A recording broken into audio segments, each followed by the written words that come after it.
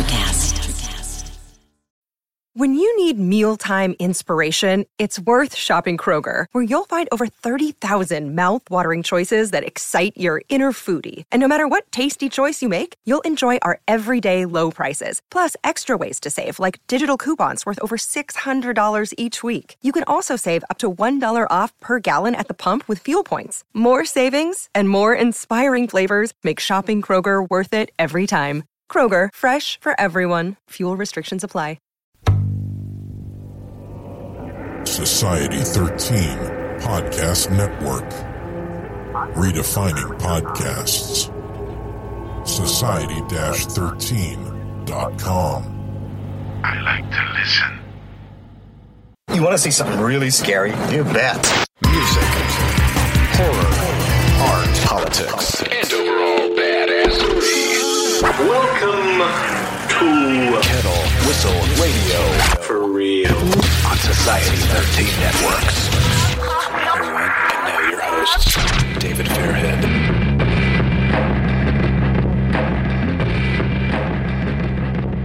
All right, yeah, we're live right now, so I'm just telling you right now. I have actually one of my favorite guests ever, Bobby Kramer Jr.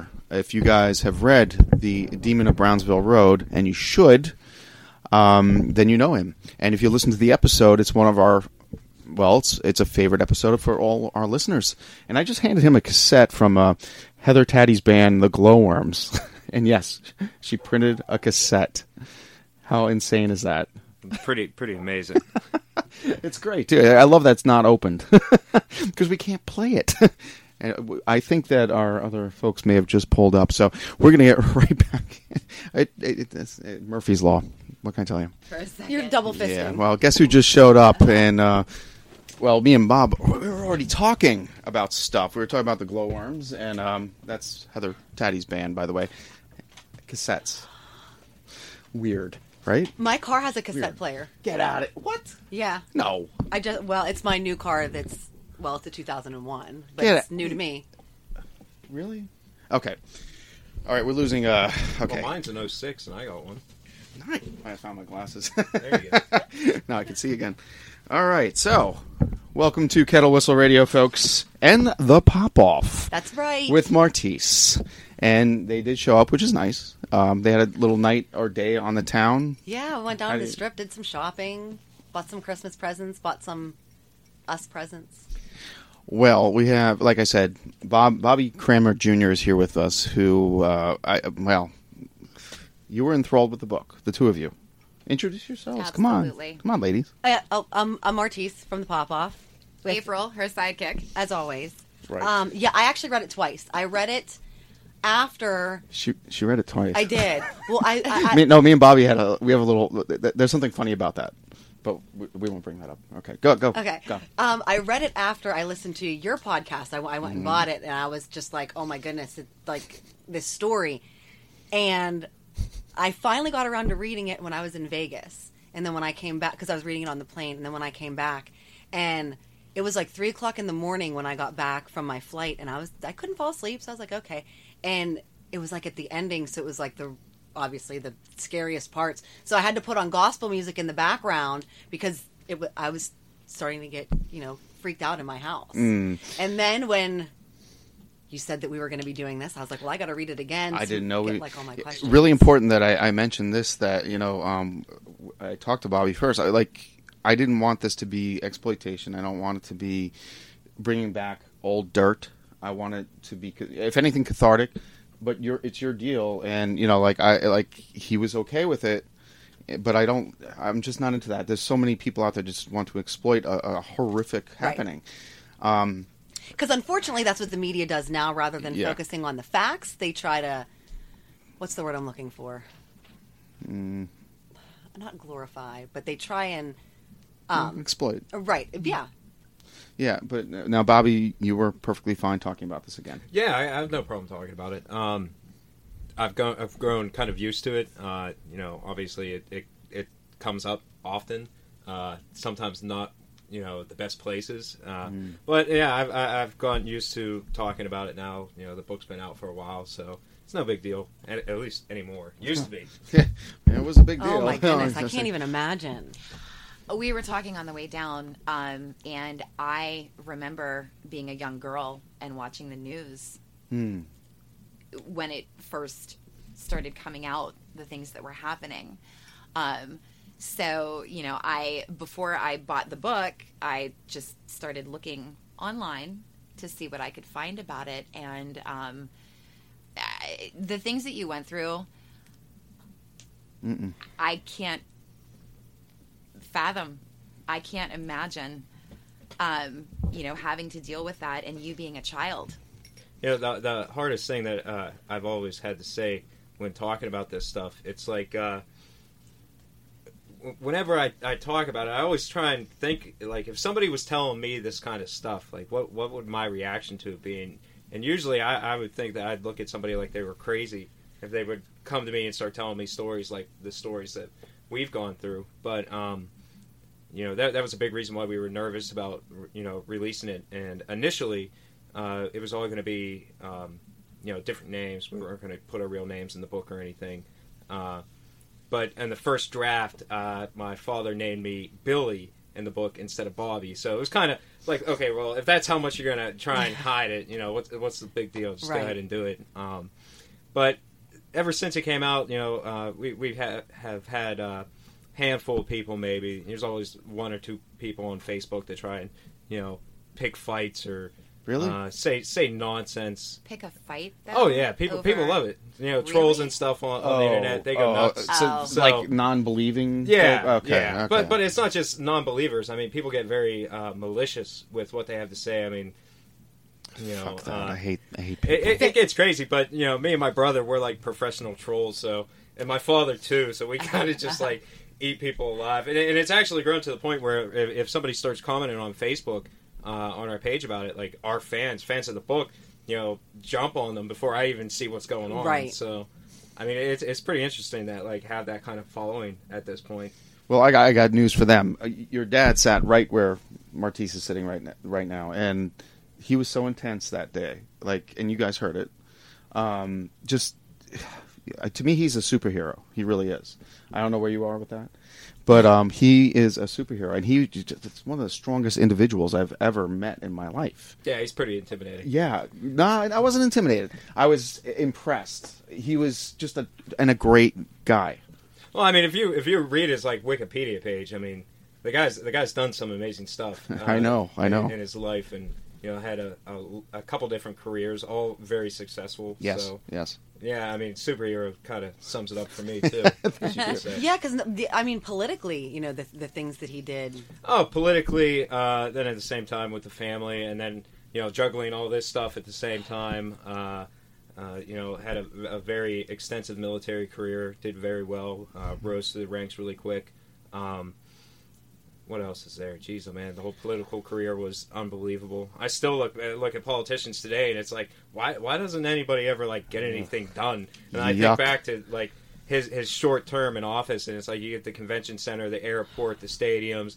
The list just goes on and on and on. And they did that in just a handful of years. I mean, he started the book with that, his background, which was then he earned respect from that moment on. It was the smartest way to start a book like that. That was his whole thing. It's like, everybody, well, a lot of the people who are involved in this, it's not like they're nobodies, and I hate to put it like that, but these are all credible people that going public with something about like this could be damaging to their careers. So yes. that says a lot right there. And he was not afraid. No, I mean, that's just who he is. He was not afraid. He was never afraid through the entire thing, right? Right. Help me out, girls. And that was actually one of the questions that we both wanted to ask. Yes. Like, obviously, when you get to the end, you realize what drew him to stay there. But, like, when you were a kid, like, did you ever just, like, look at your parents and go, I don't want to be in this house anymore? Oh, yeah, all the time. I still kind of have a little bit of animosity towards them for keeping us there. Yeah, we talked about that last time, yeah. Because especially, me and my brother, we both kind of have, like, and he talks about it whenever he talks about this stuff. It's that we have, like, almost a PTSD from dealing with it. And every once in a while I'll be on a job site or something, and somebody realizes that I scare easy and just mess with me. But that's the thing. I mean, I get scared easy. I'll jump. Michael Myers just jumped at us. You know, that was a little weird. Sorry, my phone. Yeah, it happens. Yeah, a lot in this room. Anyway, moving on. Sorry. So No, it that's does fine. still affect you. Oh yeah, now. oh yeah. And the big thing about it is like I don't like mess around with stuff. You know, I'm real cautious towards it. Like anybody wants to do psychic readings, tarot cards, anything like that. I mean, I just, you know, better safe than sorry. You know, because I've seen what can happen playing around with that kind of stuff. Do you feel that you could be more susceptible Because of the what thing. I was happened? actually just talking about this Interesting. the other night. It's that, to me, it seems like there are some people who are really sensitive to this kind of stuff, and other people that are almost numb to it and have no idea. You know, I've met people that my brother-in-law, for instance, he had a dream the one night we were having a family dinner, and he told me he had some dream about my house, and it was just weird, the kind of details that he was giving me, and it's just like, how do you like know some of this stuff from a dream? Right. So I always thought that some people are sensitive to it and can experience things, and other people can be sitting right next to them and completely miss it. So Who owns the house now? my parents still own it. They still live there. That's what I thought. They do. Oh, yeah. I just wanted to make sure. You should have Yeah, he looked. still You lives should there. have seen the look that April just gave. I- Like, Yeah, we're your just jaw like- just dropped just literally like into your Thanksgiving coffee cup. But you figure this happened. I mean, everything ended just a little over 10 years ago. So, after all that fighting, I don't think that you'd want to give it up. He didn't want to give up. That's for sure. You know? Yeah, I guess so. I'm Ended at though is the an other side of interesting that. word. So You know, I would think that because of everything that happened and everything that your family went through, that once it was over, you would just want to go and leave it completely behind. You know, just to start over new somewhere. That's my thought process. Yeah, but I don't know. It's his house. yeah. You know, it's like he says in every interview. It's my house. I'm not going anywhere. Yeah.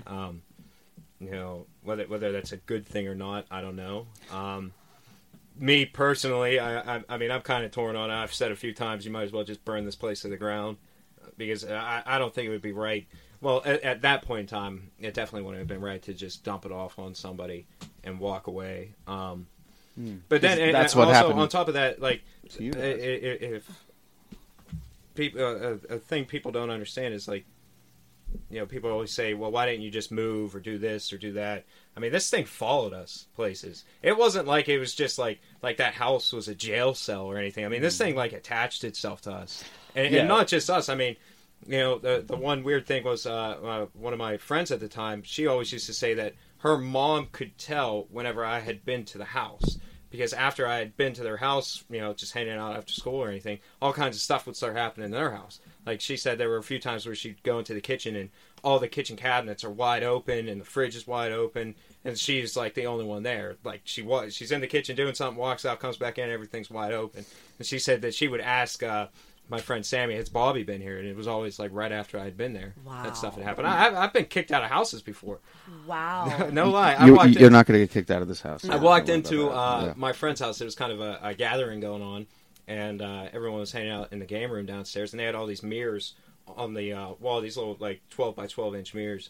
And as soon as I walk into the room, I'm like, hey, everybody, what's up? One of the mirrors just, like, explodes off the wall, and it was above a couch where everybody was sitting on, so everyone got glass all over them. Jesus. And my one friend at the time, she had no idea about the book or anything. This was right around the time it started coming out, and you know, she was like, something's not right about you. Something is not right about you. Like, this isn't right. You know, something just happened. And I was like, it was maybe a day or two after a newspaper article was just published about the house and everything that happened. And I was like, well, you know, I kind of told her about it, and she was like, that's cool and all, but I mean, I don't really want you hanging out here if that kind of shit's going on in your world. And I'm like, I completely understand. It's cool. So I wouldn't be cool with that. I wouldn't be cool with that either. Not at all. Well, I mean, it makes sense to me. I mean, I get your point of view. It's dangerous. But you know? but the demon possession, they attach to a person or people. So yeah, it makes sense that it would follow you everywhere you go. It's not the house; it's the people involved. I think your dad talked about that a lot in the book. But if they moved, it would have followed you everywhere, right? I mean, yeah, I mean, and you know, another quick story I can run by you guys.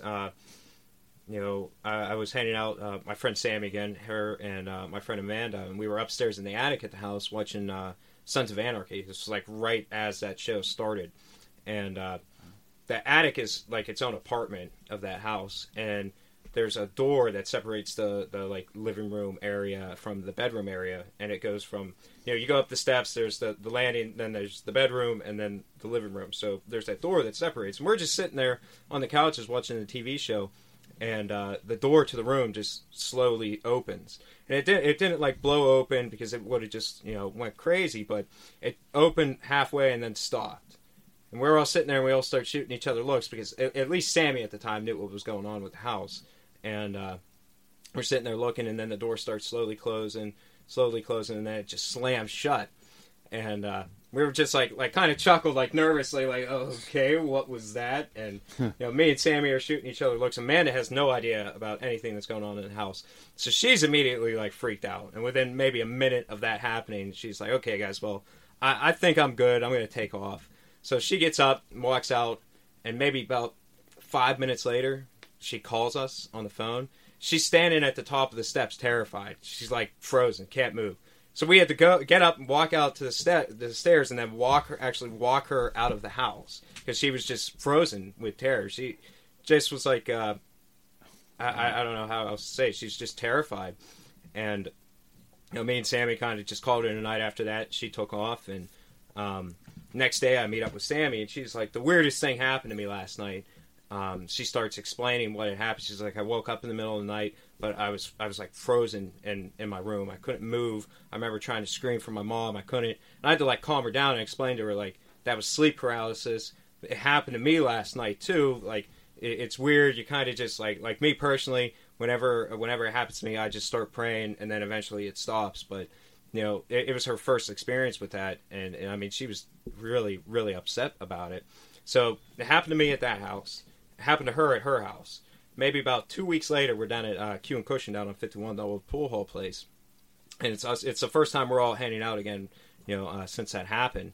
And I remember it was me and Sammy were talking. Amanda was going to take a shot, and she stopped and was like, guys, the weirdest thing happened that night after the TV show. And then she proceeds to tell us that she had it that night, too. So that's 3 different people, 3 different houses, same exact night. Wow. So, and like, Smoke. some people will say it's not connected. To me, personally, I mean, that's connected. That was the same thing. You know, especially if nobody else had ever experienced that before. Yeah, and that was the thing, too. It's like explaining to them, like, what it was. You know, even me and my brother, like, we were the first ones to ever start dealing with that, you know, researching on the internet to figure out what it was and hear the different stories, different theories about what it is. To me, I mean, that's hands down, like, one of the worst things that can happen, especially when you're dealing with this, opposed to, like, seeing something, you know, an actual, like, apparition, you know, that is hands down, like, the most terrifying thing that I've personally ever experienced. You know, especially when it starts happening on a nightly basis. I mean, this thing it was tough getting. Did all of this stuff happen before or after it was out? You know what? Let's hold off on that answer. Okay. Think about that a little bit, Bobby. We're going to get right back to you because we have to take a break. And thanks for listening to Kettle Whistle Radio.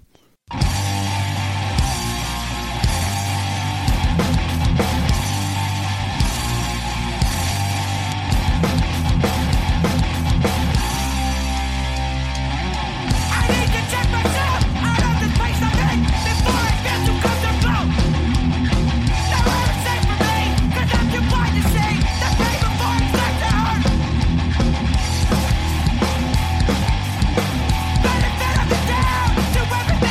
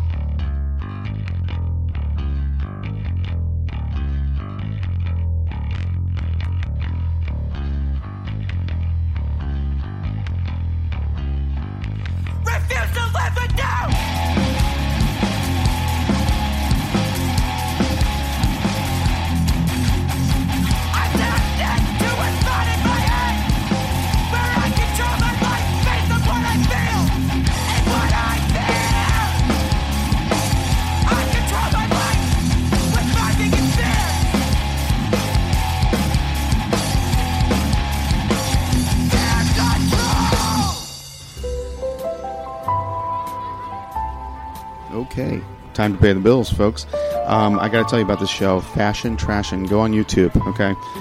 You have to go to Bucoup SQ TV. Bask in the wackiness of Bucoup SQ TV, featuring shows like Fashion Trashin' and Beyond These Tunes that give a glimpse into the alternate universe of the separated province, starring... I can't believe she gave me this to read. Starring sock puppets, irreverent comedy, bizarro imagery, and oddball silliness aplenty. All done on a low to no budget. Subscribe to Bucoup, French, Bucoup SQ TV on YouTube. And find us on Instagram at bucoup.sq. And on Twitter at bucoupsq. And that was my friend Erica. She's nuts. Fantastic stuff. Something else, too? Let's see here. I want you to go to www.burningbullpublishing.com and look up Dr. John Towers' latest book, The Ages. I will have him on the show not too long from now, but and he'll talk about it more. But look up The Ages, because this book, it's a graphic novel. And like I said, he is extremely graphically novel. Great book. Fantastic stuff. If you like comics, look up The Ages by Dr. John Towers at www.burningbullpublishing.com. While you're there, you could probably look up my stuff too if you're interested. I'm there. All right. Thanks, guys. And now this. This is Frylock, and you're listening to Kettle Whistle Radio. Get ugly without something traumatic like that happening. We're back, and all the best conversations happen off the air. I kind of prefer that one. As usual. Boy, did you guys miss out.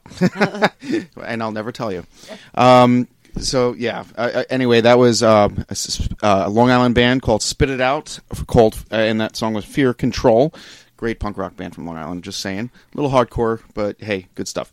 But yeah, you guys missed a really good conversation. I don't know if you guys even want to get close to reiterating what you just talked about, or no? No, probably not. Okay. All heads shake no. But I know Martise has some great questions. I do. Okay. So earlier, you were talking about how, like, if you sold the house, you know, you would just be passing this along to some other family unknowing, you know. But that's what happened to you guys. Yeah. And I mean, I'm not saying that, oh, well, it happened to you, so you should do it to somebody else. But, like, aren't you mad at that family? I mean, I was pissed at the family, and yeah, reading it, you do get mad at them. I know the ignorance, but you never even consider you were an adolescent. You had enough going on. Oh, I was. I mean, when we moved in, I mean, that's the thing about this book that a lot of people don't. I mean, he kind of has to tell it in a certain narrative, but I mean, it wasn't like this was a couple-year incident. I mean, this basically happened from the time we moved in, and you know, like he talks about the first day in the house. I think I was 3 years old, and something happened then. So, I mean, I don't know. I'm really not too. Sorry about that. I'm really not too. I never think. That was my about production assistant moving the microphone just then. Yeah, I've never met them. Nothing. Like I said, the only interaction I've ever had with them was, you know, the day we moved in. But beyond that, I mean, that's basically just always. My parents, maybe since they were older at the time, could look at it differently. But to me, that's just always been my house. Mm-hmm. So it's not like this ever came from any other person. Right. It's not like somebody willingly put this. I can't think of it that way. That somebody willingly put this on us. No, all right. You know, that's actually a very healthy way to look at it. I think. Yeah, and then at the same time too, another thing my dad always tries to touch upon is he almost feels that this was kind of like his destiny to end up there.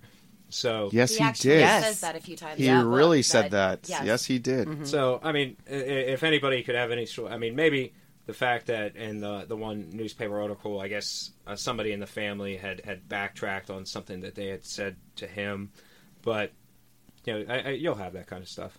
It is what it is. Because I remember at the beginning of the book, they talked about when they were giving you a tour and you got lost in the house. Yeah. And then your dad called it the incident on the stairs. Mm-hmm. Do you remember any of that? I remember.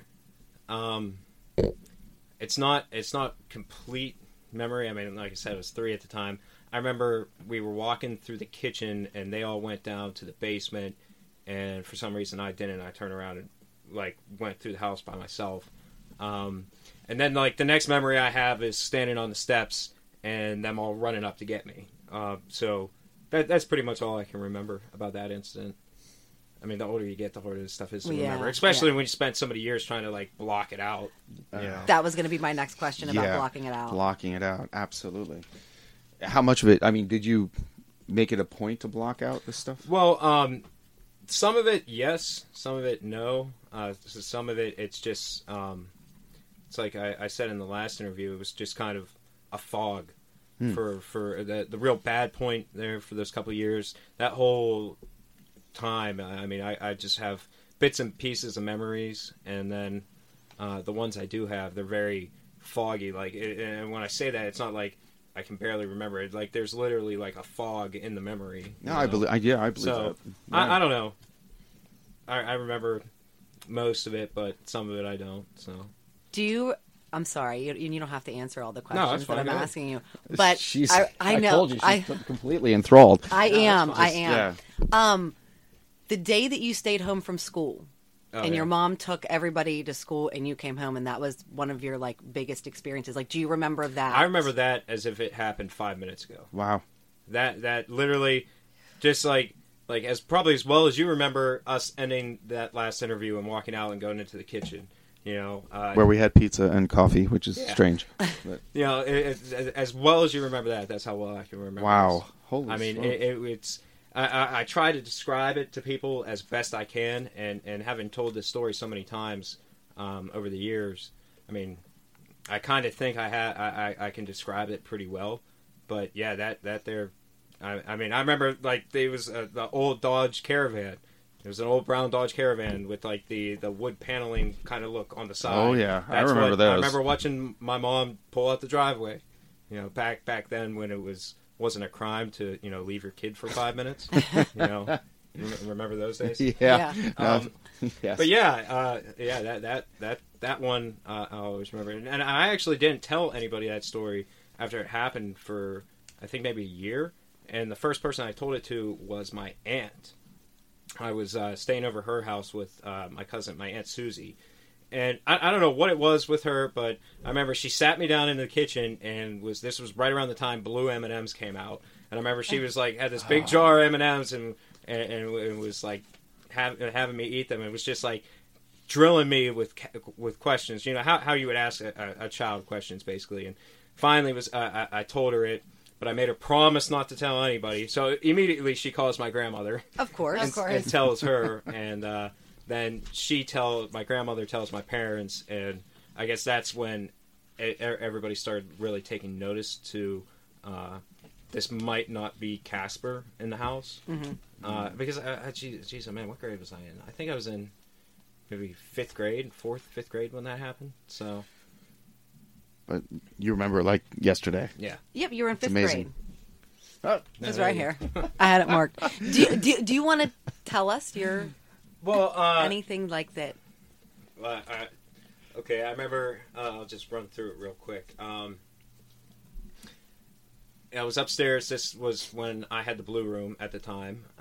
In my bed, if you go in, it's a pretty big room, and if you were to go into the room, I had a twin-size bed that was back in the far left corner. So it was just, the room was real wide and empty. Mm-hmm. And I remember my mom coming in and saying, hey, I'm taking them to school. We'll be back in a little bit. And I remember laying in the bed, and where the room is, it's facing the front of the house. So I can see Brownsville Road from my window. And I remember watching my mom's minivan pull out of the driveway. And it was just right as the van was pulling out of the driveway, I started hearing a sound. And the way I've always described it was basically hook up bagpipes to a guitar distortion, and it was very faint. No, I actually know what that sounds like. Really? Don't ask. Please don't. I was in a horrible band a long time ago. it was very faint initially, and then it started getting louder and louder and louder. And that whole time, I could just feel that like something was coming towards the room, and the door to the room was open, so I could see out into, I don't know what you would call that, like out into the house. And I remember it just getting louder and louder and louder, and then this thing like came into my room, and the way I always describe what this looked like, it was probably about 3 feet tall, because I remember it wasn't much taller than the bottom of the bed, and it came like hopping into my room and kind of like stood at the foot of my bed. I so remember that. And then it turned around and like hopped back out of the room, like as if it was like a kid skipping. That freaked me out. That really freaked me out. But there wasn't like it was almost like a ball kind of, but not a ball like. It was like a black formation. No. That comes in a second. Yeah. But this thing came in first, and it basically looked like, if you've ever been to like a gift store in the mall, they have those little. They're like those balls with the electricity in it, and you put your finger on it. Yeah. It was like a ball of that, like static electricity is what it looked like. Like they have at the Carnegie Science Center. Yep. Well, Yeah. At least they did when I was a yes. child. So it basically looked like that. I mean, I can't say that there was like a head or a face or anything like that, but you could tell it was like some sort of entity, and it came in and then it went out, and the noise kept getting louder and louder throughout this whole thing. Excuse me. And then I'm standing, I'm just, like, I followed this thing with my eyes, and I'm just staring at the door, and that's when the black thing went rushing by the door. Initially, it was like, I saw a hand with a black, it was like a black robe, basically, on the arm, and then the whole thing, it was about 7 foot tall, and it almost looked like, if you can imagine, like, the old images of like, death with, like, the sickle. That's basically what it looked like, just minus the sickle, obviously. And it rushed by the door real quick, and I pulled the blankets up over my head, and, holding on to them, and the blankets get ripped out of my hands and fly to my feet. And they don't just, like, fly down and, like, wrinkle up. I mean, they end up at my feet folded. And it was just, I remember looking down as the blankets getting ripped out and seeing that happen, and I looked back up, and directly above me, like, on the ceiling, kind of, there's another thing, and it basically looked like if you take a person and turned him into like a light bulb, and that's what I mean. There was no facial features. That is right out of the book. Mm-hmm. He explained that like unbelievably. Like no features, nothing. But this I was able to make out better than the first two things that I saw. And I remember I closed my eyes and I screamed really loud, and then it all stopped. And the only time I was ever really given an explanation was when I explained this to the father that was involved. I went up to what is that? Their place in Southside, and I talked to them about this. This is when the whole ordeal was really happening at the house, and it was maybe a couple days later they came back and like they had reviewed it and kind of gave me an explanation. The first thing I saw they believe was some sort of entity that was under the control of whatever that black figure was that I saw. That thing was bad, and what they said was this thing was trying to get me. It was in one way or another, it was coming after me. And the thing I saw above my bed, the light bulb figure, was some sort of guardian angel or protective spirit that came and ended it. The girls just deflated. Like, I watched them seriously just deflate in front of me just now. I usually don't sit here with my mouth hanging open when I talk. No, they just like completely deflated. We will get back to you. We have to take a quick break. Got to pay the bills. And Act 3 coming up. And thank you so much for listening. And thank you, Bobby. Hey, folks. And thanks for listening to Kettle Whistle Radio, of course. Now, I wanted to make note of one of our sponsors here. Someone else's bar. Okay. Definitely the coolest bar I've ever been to and the best bar food you'll ever have. And it's actually better food than most restaurants I've ever been to that just concentrate on their food. It's just amazing. And like here, I'll read this for you right here. Someone else's bar is surprisingly demure. The atmosphere is dim but classy, smoke-free and family-friendly.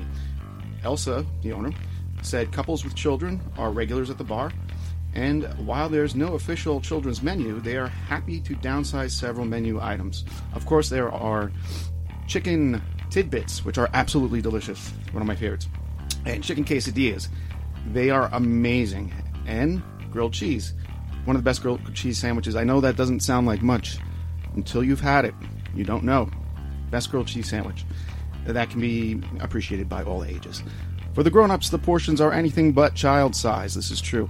Elsa stresses fresh ingredients in all of her menu offerings, And while you may be in a bar, you're not getting bar food. See, so I stand corrected. It's a restaurant. It's restaurant quality food at a bar. And really just generous portions. Best wings in Pittsburgh. Getting hungry just thinking about it. Let's see. If you're not familiar with Castle Shannon, let's get your location here if you're interested in checking it out.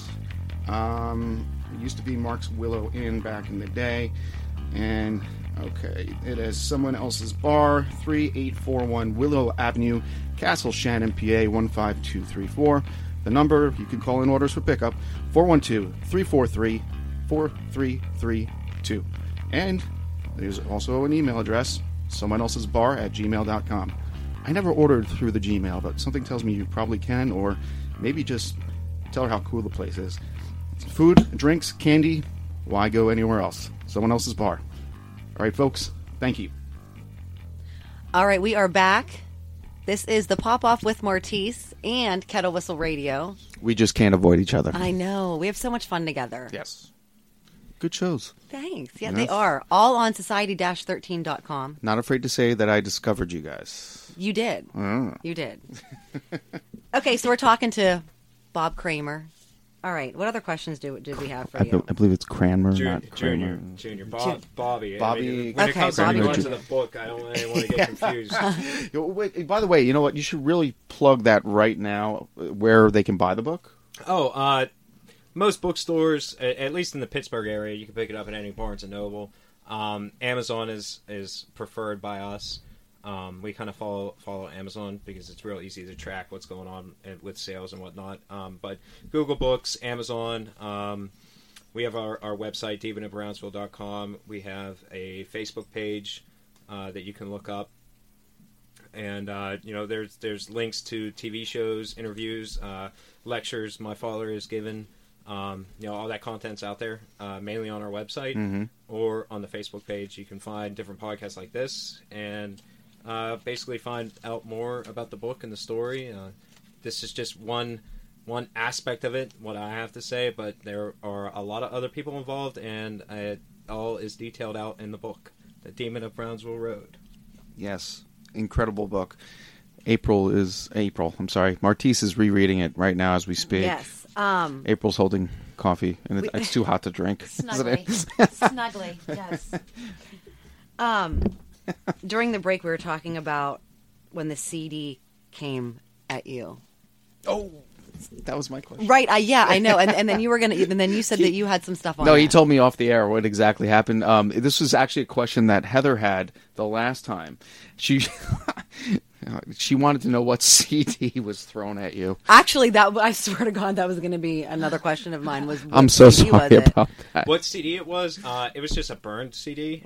This was around the time, you got to remember. This was like Napster was real big. Oh, that was when it was awesome, and you could steal music and you didn't have to pay for anything. Yeah. So hey, my show's about buying music. What are you doing? But not from Metallica. Oh, see, now we're going back. Metallica ruined. See what's happening right now? Metallica ruined everything. What? I'm not talking about the big artists. Small content's artists, still out yes, support them. We have a whole new angle right now. Anyway, okay, sorry. So the burn CD. It was just a regular copied CD. My sister and her friends, make them like crazy. So even what was on it or anything, I really couldn't remember. Just had Sharpie written on it, probably like disc 25 or something. We swore it was going to be Marilyn Manson. No. That's what I was thinking was. Yeah. All right. No. So it was at that time I was really into like you mellowed out. And Mudvayne. No. Pantera. Obviously. Oh, please. They've been have you from looked the beginning. around here? Yeah. So what happened with the CD? Well, I mean, it really wasn't like anything too climactic. It was just me and my girlfriend at the time. We were getting ready to leave. We were over at my parents' house up in my room, which was the blue room, and it wasn't like anything real crazy was going on. But we were just going to walk out the room, and all of a sudden, like I felt like wind gush by my head, and then something crashed, and the next thing I know, there's CD parts raining down on top of me. And initially, I had thought that my girlfriend had thrown something at me, but I turned around to look. Been there. As I turned around, I actually bumped into her because she was like right behind me. So she didn't throw anything, and she was like just as startled by the whole thing as I was. And like I kind of like jokingly played it off at the time and went downstairs and I told my mom, I believe, what had happened. She told my dad, and my dad at the time was like very, very serious about everything that was going on and wanted to know everything detailed because he was documenting everything. I didn't know that at the time, but he had me go upstairs and get the CD, and I come back down with all the pieces, just my hands, and I sat down. I remember him taking it and trying to like bend a piece and break it with his hand, and it took like a lot of effort. Yeah. And hear the thing you can't bend CDs. No. I've tried. So you kind of gotta think of it like that way. Yes. Like the thing exploded off the wall. So I mean, how fast did it have to be going? Right. I still like I just really try rationalizing a lot of stuff as it happens. Like, well, maybe it was on top of the ceiling fan and the fan threw it all. I don't know. I don't know how that could happen. So yeah, I don't know. I really tried like not immediately go to that as what was going on, but sometimes you're backed into a corner and you have no other explanation. So I think it's funny that you had the same question that I never asked the first time. Go ahead. It's all you. Do you want to talk about the pirate game? The pirate game? You and your dad and your brother went to a pirate game, and then you guys came back, and that's when the big fight happened. Yeah, you had a great day, and then it turned into a horrible night. Yeah.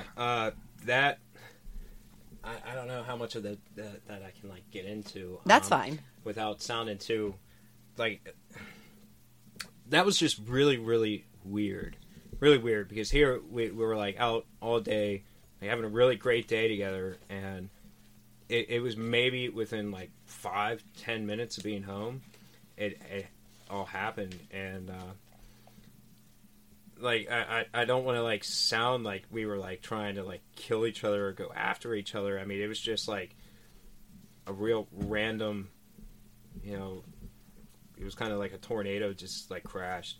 And that whole thing was really weird because I remember I went upstairs and we were kind of shooting words back and forth to each other, and I walked down the steps and he said something and then I said something, and I heard him come running after me, and I mean he came up, and I remember him, it was like so fast how it all happened, but we were in the living room, or I was in the dining room, and he's coming at me, and I just hit him real fast, and like I still can't figure it out. Like the whole thing is real. This is like one of those extremely foggy situations. But I mean, the floor plan is real wide. I mean, you walk into the front door, there's the foyer, which is huge.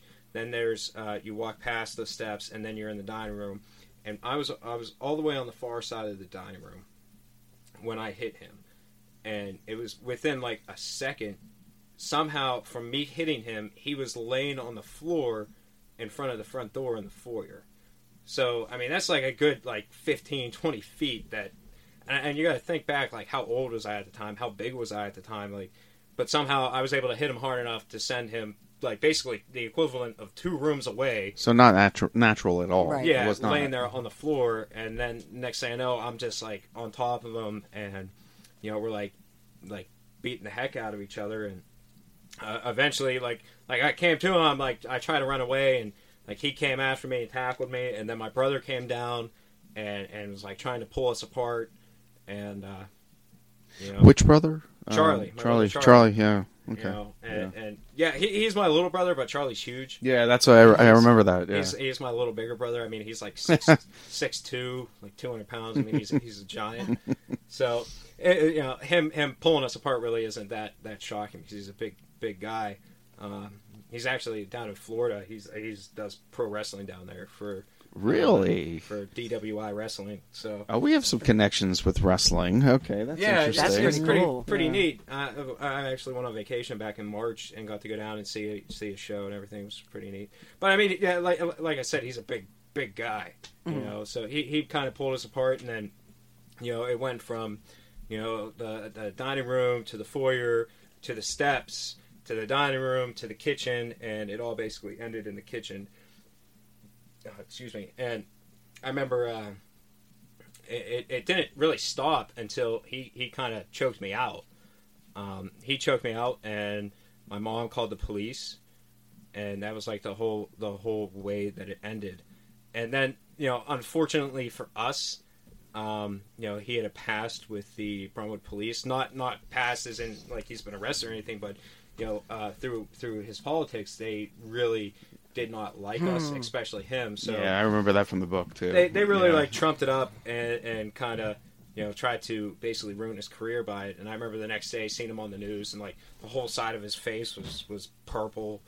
And I mean, it was just a real unfortunate thing because for us it got played out on the news, but it really rather than dealing with it as a family. Yeah, but at the same time, it's not like it's so hard to try and to explain this to people because you tell something like that and it's like, oh my god, this is abuse, this is terrible.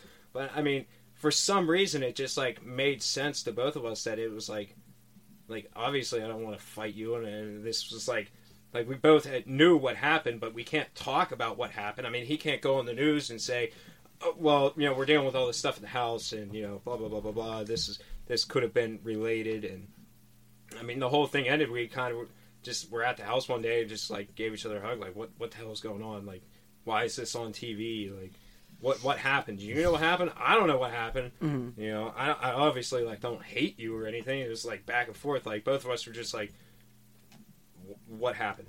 Well, what was you know what? Part of my show is this is your platform to do that, and I believe in you get to tell your story here as opposed to freaking Hollywood and all the bullshit that's out there. Mm-hmm. This is I where don't like the news. No, Who does? Although I was going to get into that a little bit.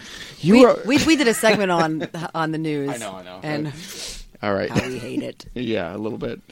But you were on the news not too long ago. Oh yeah. Do you know about this? No.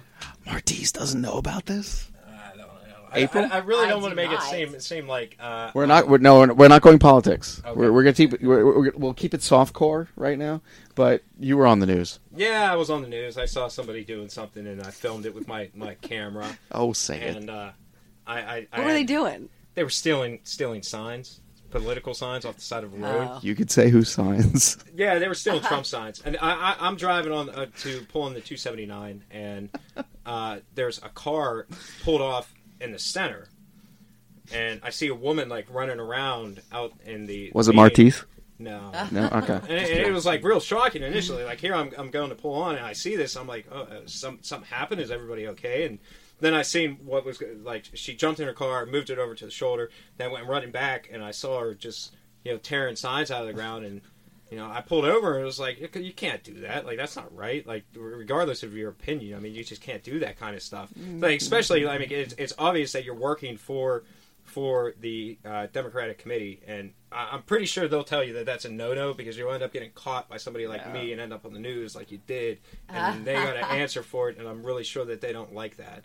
I've gone to those meetings before. I've worked for the RNC, and they really don't condone that kind of behavior. So. Right, on either side. Well, and then on the same time, I mean, you're running around on a highway. Like, what are you doing? Like I said initially, I thought somebody was hurt or something happened, and. I'm just so glad Martise is not that mad right now. I wasn't where we were going to go with this. I wouldn't have got caught. Okay, first of all. But like also with your dad being a politician, like that stuff costs money. Well, yeah, I mean it's not just it's not just that it costs money. It's just it's not right. Like let people make up their own mind, right? Form their own opinion. I don't agree with everything that anybody has to say. I think for myself, I'm not going to vote for somebody just because they're part of a certain party or anything like that.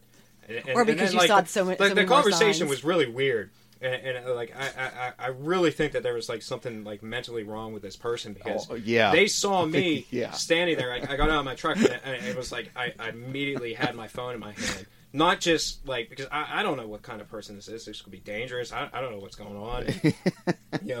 It immediately comes running up to me and starts making all these accusations against me. Like, you were out here doing this. You were doing this stuff. You were stealing signs. And I'm like, what the hell are you talking about? Like, I'm working right now. Like, I'm on my way to a job site from another job site. Like, what do you want me to do? And then it wasn't until like I got a shot, and she's just screaming and yelling and saying all this crazy stuff to me. And then I walked to the side of her car and got a picture of the thing in the back of her car. And I was like, and her story immediately changed, and it became real apologetic and like gave me a high five. And I was just like, like, geez, man, like this is like some really interesting behavior. I'm gonna go now. So thanks. That was fantastic. Yeah. Yeah, I didn't expect any of that stuff to happen. I just I emailed the video to my father, and he just like sent it to everybody. So it was within a couple minutes I got an email from the news, and then they called me on the phone. So I mean, I was just, and then next thing I know, I'm on the news that night. That's the kind of dad you have. That's why we're here talking about this right now, I think. Yeah, it was funny. Well, I mean, he does all kinds of work for different TV shows. Night Talk being one of them on PCNC. He's a political analyst. They have him on all the time. So he like knows all those people. So I didn't think about it at the time. I didn't want to end up on the news because I didn't want to become become targeted. And because if you watch the video, you can see my truck in my license plate and everything on it. And I'm like, oh my God, I don't want anybody coming after me. And then, fortunately for me, they like blurred everything out. And I was like, okay, good. Yeah. But then they immediately threw my name out. So, and I was real cautious and worried about it for about a day. But whatever. I gotta go back to work. Worried for a day. But well, unfortunately, growing up with my father, I've seen the worst of the worst when it comes to politics and how people behave. I mean, the day after he got elected, I had to stay home from school because somebody called in a bomb threat. I mean, people are they're nuts. They're nuts when it comes to certain things like that. I mean, it's just... It's tiring. Yeah, I mean, protests in front of my house and, death threats and not being able to go anywhere, being assaulted by grown adults. Grown adults! That was funny. I was actually just talking to my nephew the other day, last night actually, about how, when I was in 5th grade, I had to go down and testify because these guys tried running us over after school, What? It's just that's how crazy things were. It all related because my dad was running for Allegheny County Commissioner. Oh, okay, but at the same time, he was the chairman of Brentwood Council. So he's basically in charge of Brentwood Borough at the time. And this is at the same time Johnny Gamage died. Oh, so yeah, rough period. And you're not going to you're not going to play around. My dad just bluntly said it. What they did was wrong. The Brentwood police at the time were very corrupt. So, and he basically aired it out, and the whole community yes, he did. Like Brentwood is such a weird little town. Don't get me wrong, I love it to death, but it's everybody knows everybody's business, and people get in a real uproar about things like that. Like, you're not going to tell us about our politics. It's almost like what happened in Baltimore when that mayor got caught smoking crack with prostitutes in a hotel room. And everyone was like, the rest of the country is like, why are you still keeping this guy as your mayor? And everyone's like, he's our mayor. He's not going anywhere. I'm like, okay. I remember your dad in the news back then. It was like 95? Was that 95, 96? Yeah, 94, 95, right around there. I was living in Butler, yeah. I had just gotten married, and we were living in Butler, and I saw your dad on the news way back when. And then when I read the book, I was like, oh, crap, it's the same guy. You got to be kidding me. I mean, we had 2 cars at the time. My dad's business car. The whole Johnny Gamage thing. Wow. The minivan that my mom drove us to school, and somebody cut the brake lines to the mini. Not his car, the minivan that they drove us to school. My mom drove us to school in. Somebody cut the brake lines to it. So, I mean, just so you know, April is throwing her hands up in the air right now. She's doing a WTF in the air. That was a big WTF. That was a big WTF just then. Yeah. So, in the minivan that drives nervous. The kids around. I mean, I was nervous when it ended up on the news. Like I said, people go berserk when it comes to certain things like this. So ridiculous. Ugh. Yuck. I got nothing else. Oh my goodness. Just people in yuck. Oh my God. Oh, wait, what do you got there? Oh, I mean, I Are you digging? I got a bunch more. I'll tell you. Gee, Bobby, I hope we're not holding you up. I know. No. I was like, this could go for like an hour or like 5. You know what? Who cares? I know. It's up to as long as Bobby doesn't care. He might. No. He might care at some point. But I do want to say this. I did see, on a lighter note, I saw Rob Zombie's new movie, 31. How was that? I totally enjoyed it. Really? Yes. I have to check it out. I will be one of the few that enjoy People rip on me because I love Rob Zombie's movies. So do I. I think they're amazing. I love all of them. They're very twisted, but good. Like, Yeah. yeah. I've never been surrounded by what people was like the name of the first one that he did? House of a Thousand Corpses. Yes. Yeah. I went to see that when it came out in the movie theater, and I was lucky because the whole movie theater was empty. It was just no, I was pretty much there with you. I'm sure of but it. I remember there's the one scene in the movie where the guy kills the police officer, and it just the way he filmed it with the camera just panning out, and it seems like it's like 5 minutes long. It's just this still of the police officer on his knees. Yes. I just remember watching it like, wow, that was incredible. Yeah, that was incredible. Well, 31 is good if you like slasher flicks. It is a slasher flick. There's no religion, no Lords of Salem, like what he did there. A lot of people had a problem with that. That was I didn't see that one. was very bizarre. It's very wackadoo. bizarre It's wackadoo. movie. It is. It's out there. But it's anti-religion and all that fun stuff. That whatever. I don't. Is it anti-religion or is it anti-God? Because there's a difference. Boom. The second. Okay. Yeah. Okay. I'm not really cool with that so much. But I don't. I mean, I was- wouldn't be either. But I know a lot of people who are very spiritual and believe in God and believe in Jesus. But they're like, I don't like organized religion because it yes, excludes we've talked people about and- this. Yeah. But 31, just good horror movie. Just simple. Back Simple. to basic, And that sort of deal. It is, but it's also the same cast and crew from the from Salem, Lords of Salem, the radio station people. It's Yeah. all the same people. So, yeah. So I just ventured to the left here. No, so- That's so- okay. I love talking about that. Staying to the left a little bit. Trying to keep it lighthearted Yeah. here, folks. So, the book is going to be made into a movie. Hopefully, Ooh, hopefully. yeah. A couple different people being talked to right now with regards to miniseries and movies, and I'm not fully sure what all is going on. So who would you want to play you? Who would I want to play me? A young you and an adult you. Jeez, man, You're amazing. I have no shit. idea. I don't know how to say the F word. I wish I could Yeah, say you something can. like Okay. Clint Eastwood or something, but I don't think that would happen. As far as like actors and whatnot, Clint Eastwood. Jeez, man, I've never even thought about something like that. I'm just Wait, saying. wait. I'm just looking from the badass perspective of it. Better question for the girls to answer. Who would play him? They both take a deep breath. Oh my god! We already know who you're going to say.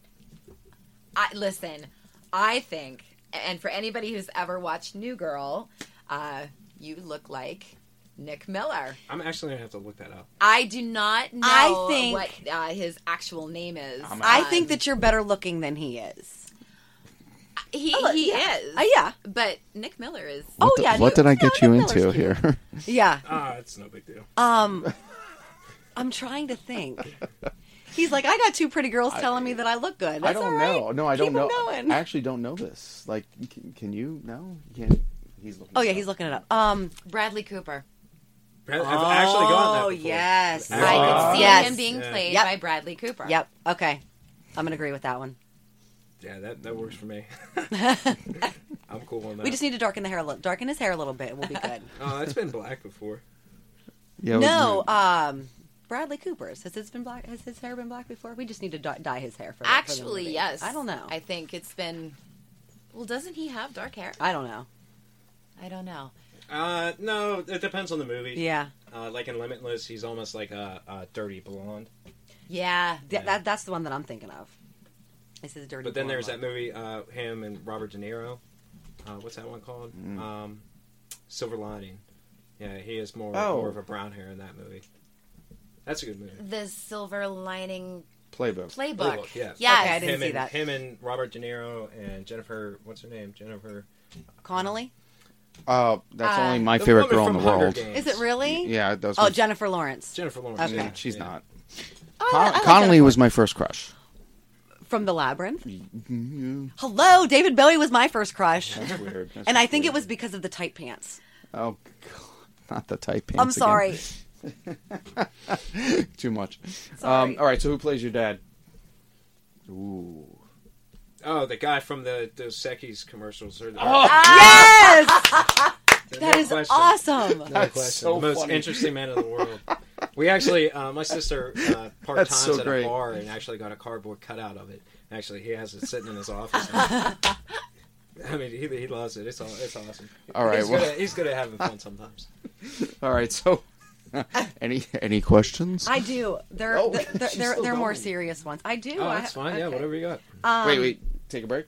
Sure. Sure, that's cool with me. Pay the bills. All right. I'm not afraid of the dark, but you should be. There are things that dwell here in the dark. Things best left unseen.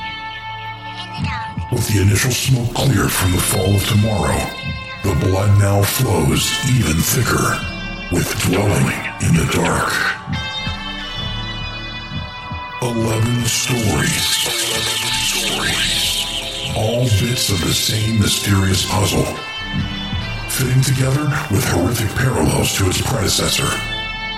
Get ready for new, truly terrifying tales set in the broken world from the fall of tomorrow.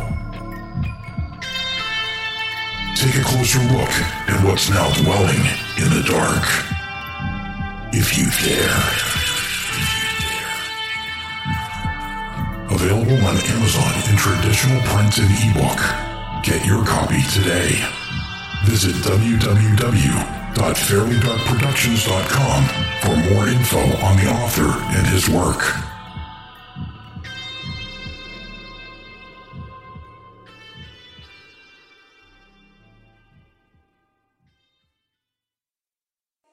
Still here? Okay. Let's play a game.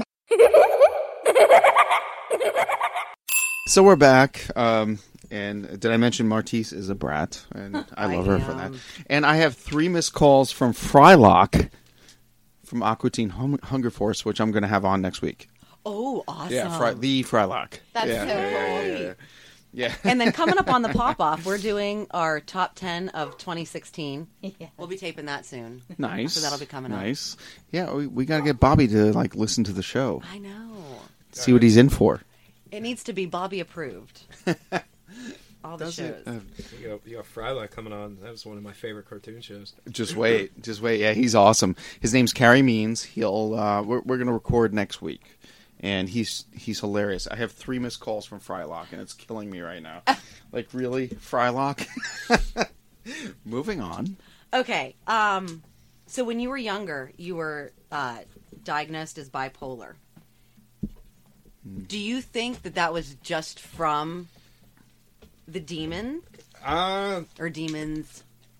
I think that was it's all connected. My personal view on these things and how they work and how it happens is that they attack you. It's like a form of mental warfare. They break you down mentally so they can control you, spiritually, basically. That's my view on it. I mean, most people, when they think about, they watch horror movies and ghost movies and stuff, some things, unless it's a slasher film, it's usually blown out of proportion what all happens.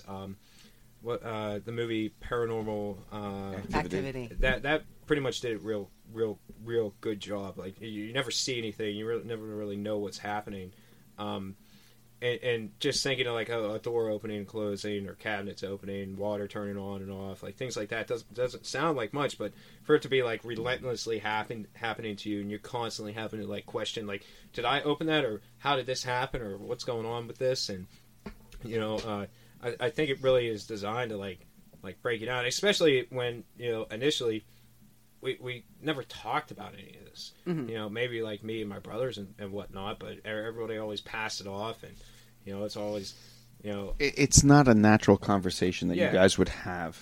Yeah, ever. I mean, as far as it, and then on top of that, I mean, I really don't want to go on a tangent about my beliefs on mental health issues. I mean, if anybody saw the Tom Cruise, Matt Lauer interview, I'm very, very much agreed with Tom Cruise's stance on it. And if you look into it, that's very accurate. And it's really unfortunate what they do to kids anymore with those things.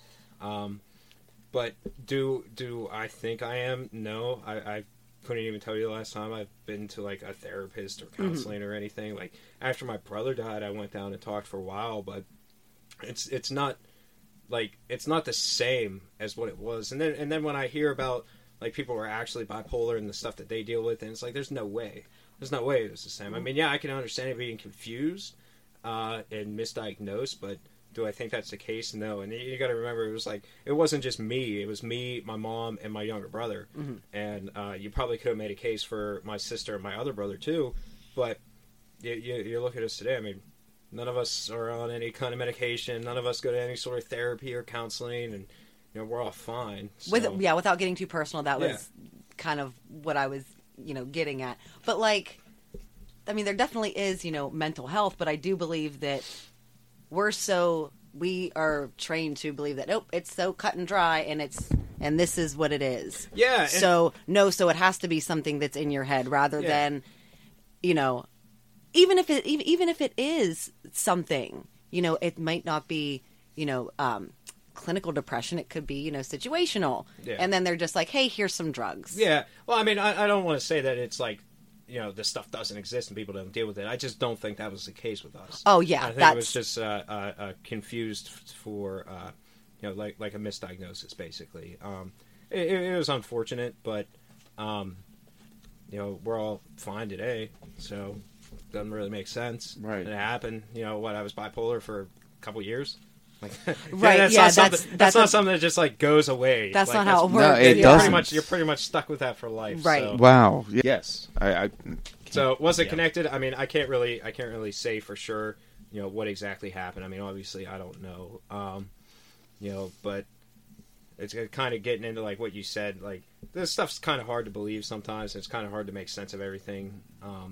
I remember sitting in my physics class up at Edinburgh and just sitting there thinking like this is all well and good, but man, if you could explain to me some of the shit I've seen, like you'd really have my undivided attention right now. But it's not something people talk about. So right. I think those are all the questions that I have. Wow. Yeah. Everything else you pretty much answered. Oh, there was one more question. Okay. I guess it would be called like the final battle. Okay. In the basement. Were you there? Yeah, I was there. Yeah. What do you remember about that? I remember. Well, these things were pretty much standard. Like it was like a routine. Like we would have mass, and then do the whole ceremony, and then kind of we would walk through the house in a group, and they would do the holy water and incense and whatnot. And that was basically the whole ordeal. But it was towards the end of it. Our dog at the time, Sandy, and he's just standing in the kitchen barking at the basement, and I can't even stress to you enough how out of character it was for that dog. I mean, that dog was like having a third parent. Like he was like an actual person. He busted you, right? Coming in late at night and stuff. Yeah, it was. But at the same time, he was definitely my best friend. Like. If I was upset about something and I was sitting outside, he would always like come and like stick his head underneath my arm, and he was always there for all of us. But him doing that just as this whole ceremony was going on was kind of odd, and my dad immediately picked up on it because one of the first things my dad noticed was that the dog could like see this thing and sense it better than we could. So him doing that kind of really stood out to the girls are all shaking their heads right now. Absolutely, yes. Animals are incredibly sensitive to that sort of yes. thing. Mm-hmm. I think too, cats more than dogs, but the picture I think it's in the book. Yes, it is. It's terrifying. Like my dad said, he's just walking down the steps and he just sees the dog doing that stare, and he didn't think anything of it and took the picture. This back when people had disposable cameras before smartphones. So he took the picture, and then after it got developed, it was like, holy cow! Like, look at this. I'm laughing because they're thumbing through pages right now to see where this is in the book. It's so creepy. Yeah. And that's the other thing too that always kills me about people is like people will comment on Facebook like, I want to see evidence. Like, well, buy the book, man. There are pictures in it. Yes. Right. It's about as much as I can show you without buy you the book, to the house. but read the book and read it twice. Read it twice because there were a lot of things that I picked up on. Yes. Like in the very beginning when your mom said that like the smell of it. And Yeah. she said it smelled like amniotic fluid. Yeah. And that was before That you was- find out about Wow. Yes. Yeah. Thank you. that they did abortions in the house. Yeah. And then when I read it again, I was like, holy shit, she knew. She And knew, that's yeah. and that's what it was. Read the book, folks. Again, Yes. That was the wait, plug it again. Where can we find the book? Amazon, our website, demonofbrownsville.com.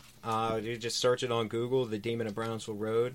If you search Bob Cranmer, Cranmer, it'll come up on that too. Like I said, there's about a day's worth of content out there that you can keep busy watching with lectures and interviews. But pick up a copy of the book at Amazon, Barnes & Noble, Google Books, just about anywhere that sells literature, you can get it. It's also on audiobooks too.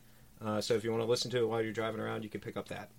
You were just a second ago talking about the doctor and the abortions. This actually just I was just over at their house about 2 nights ago, and he told me this. The doctor's granddaughter, he actually was able to track her down. She lives out in Arizona, I believe, but they had a lengthy conversation over the phone, and this was all just to kind of give more credence to the story, to kind of go against the hack job that Pittsburgh Post-Gazette did. And he found her, and he left her a message, and she called him back, and they talked for a couple hours on the phone, and she told him all kinds of stories about that guy and just how nuts he was and how crazy he was. Like when she was a toddler, he used to throw shoes at her, like real weird, bizarre behavior for a guy that people are trying to say it's all made up about him. I mean, here he is with kids, and he obviously doesn't like them. I mean, who throws shoes at children? I mean, that's almost something out of like an Italian mothers, an Adam Sandler movie or something. But they had a lengthy conversation. He didn't really disclose everything to me about what they had talked about. He just said that she basically backed up everything that they had to say about the story and him and everything that happened. Basically confirmed, he was actually doing that kind of stuff. That's what he was doing. That's what he was known for, and it was just very interesting. There was the family that lived in the house before, and they kind of gone back and forth with their statements about the book, and now to find her and just her to be so open to coming and talking with him, it's kind of it's like, you're right. You're right. There was something wrong with him. So, wow. So yeah, that's not in the book, and nobody knows about that one yet. So you got that little. It's a Kettle Whistle Radio, the Pop-Off exclusive. Yeah. Exclusive. Although we have another exclusive, a pop-off right now. So you had shoes thrown at you? Well, not me personally, but I know Italian mothers that throw shoes. I was not going to let that Yes. go. There's no way. Why shoes? I haven't, because that's what's accessible. Because they take hurt? it off and throw it. Oh, okay. When they're doing whatever around the house, take off the shoe and throw it. So what? But that's if your kids are being bad. April looks like she has a question. All right. Several. What do you guys want to talk about? So earlier, we were talking about whether or not you run into more believers or non-believers. What would you say to a non-believer? One, I really wouldn't initiate any sort of argument with them. I try and be very respectful of people's beliefs and opinions, but if they had any sort of questions towards me, I would happily answer them. But it's kind of it's like discussing politics or anything. People aren't going to change their beliefs because something. I think it's completely rational to not believe. Completely rational. And it's like I said earlier. Like I have trouble watching TV shows and stuff where I just sit there and think, like me telling these stories has always been difficult because I always think, if I was on the receiving end of it, what would I think of that person? Would I believe it? Because some of these stories are just so outlandish that it's kind of, hard to believe. And yeah, like I said, it could be, it's completely rational to not believe in it. And I'm not gonna, unless they're like really, being an asshole. Yeah, if they really want to go at it, like we go at it. It gets upsetting sometimes. Like I said, after that Post-Gazette article, me and my brother ended up. What was in the Post-Gazette article? They tried to discount everything that's in the book, and they couldn't. They couldn't really do it, so they just kind of threw a hack job together, and it really wasn't that well written, and it really didn't make sense to anybody who's actually read the book. It was kind of an article more vindictive towards my father than anything, and it really just didn't make sense. So. Excuse me again. Like he really didn't talk to anybody that was directly involved, and the people that he did talk to, he didn't publish anything that they had to say. He talked to a few people who were. It was like hearsay. Like it was like, oh, I spoke with the cousin of the cousin whose best friend used to live in that house, and they said it's all made up. It's like, and to publish it as if that's like a legitimate source, it's kind of like ridiculous, but. He tried to do it. If you go on our Wikipedia page, my dad kind of offers up his rebuttal to it. And again, that's how this all ties in with this the granddaughter of the doctor. It's just, I don't know.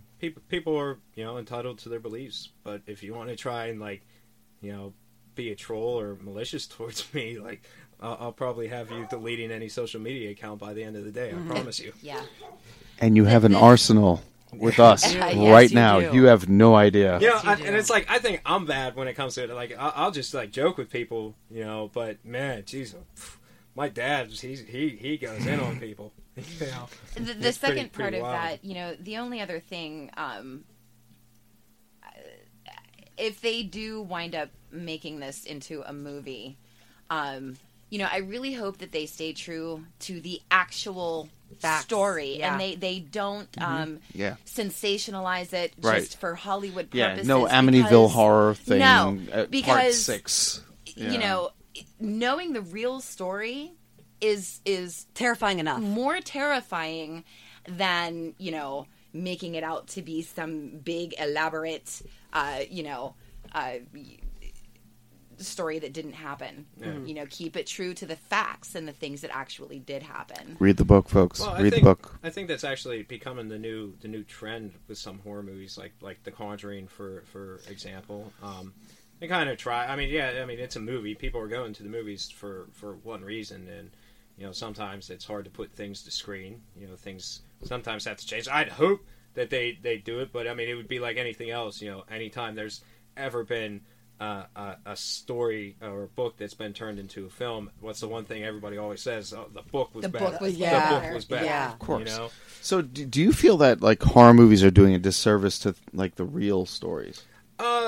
Like I said, I thought that I think The Exorcist is a little over the top. I read both. I have the real story. It's right behind you. It's called The Possessed. The book about the real. It was a boy. It was not a girl. Mm-hmm. You know about that? Yes, I do. Yes. And that story is horrific. Absolutely. Right. I think I saw a documentary on it. Oh my God! But they sensational. So where are you? April. The Conjuring 2 is another. That was the Enfield haunting. Yep. Is what that was about, and again, the movie, I was absolutely horrified by the movie. Didn't want to go upstairs by myself for probably about a week, so I wanted my nightlight and my blankie. But the true story behind that is more terrifying than what they actually showed on screen. Yes. If it's even possible. Yeah. Well, that's like I said, the best example, the closest to the real thing that it's from my personal experience has been watching jeez, man, I can't think of it right now. Which one? Paranormal Activity. Paranormal Activity. Say it again. That Activity. nailed it. That nailed it. And just to give you an idea how well they nailed it, I drove home from the movie theater with the lights on in the car. That's how terrified I was about it. I just watched the 5th one this weekend. It's horrifically terrifying. It is. Yeah. They've all been really, really well. Some of them kind of go off, the whole witch thing. Too close? Took it. Are they but too? The one with the too with close. the boy, The one with the boy. That there was another. Which really one good was that one? Because I've only seen the first one. I think that was the third one. Yeah, Okay. that was 3. And then there's the marked ones, which is a Hispanic Mexican made one. It's good. It's really good. But how close are they?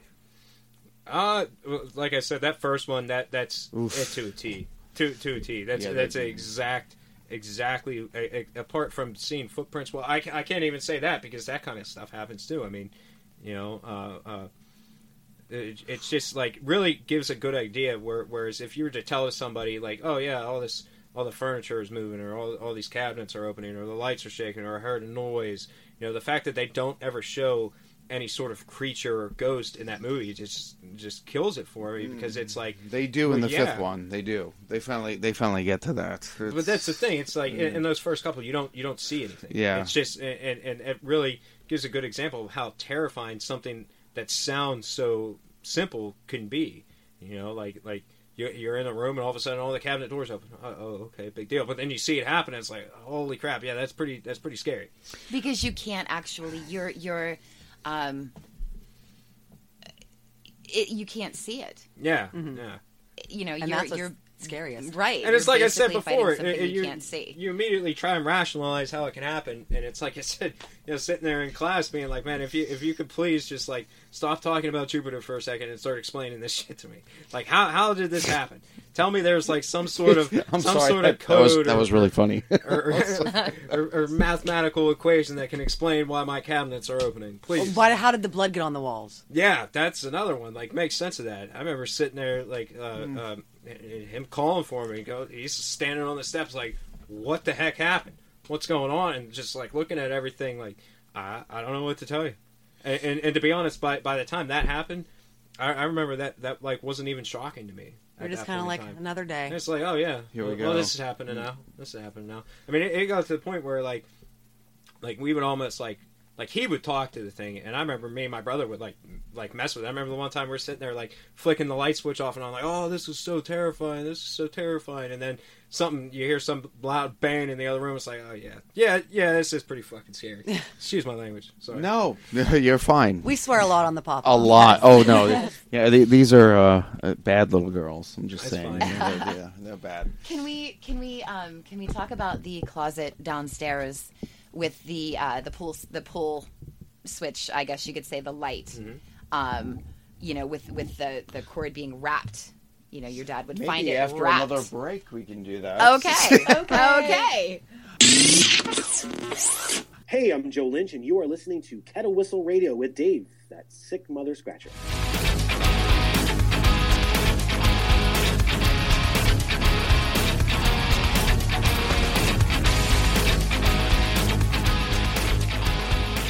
We're back. We are back. Holy crap! The best conversations are off the air. I know. April, you brought up something really cool. I don't know that. Can you? No. Oh, before the break? Mm-hmm. No, after. Just now. Once in a lifetime. Yeah. Oh, yeah. You know, Bobby had to. The guest had to remind April. You know, I was just saying that. You know, when we were offered this opportunity to talk to you, it was like, yes. And now, you know, like getting a little bit closer to it, and reading the book, I was still, you know, finishing the book, and I told Martise that there were times that I had to put it down. I was terrified, absolutely terrified, because I would text her. I'm like, where are you at?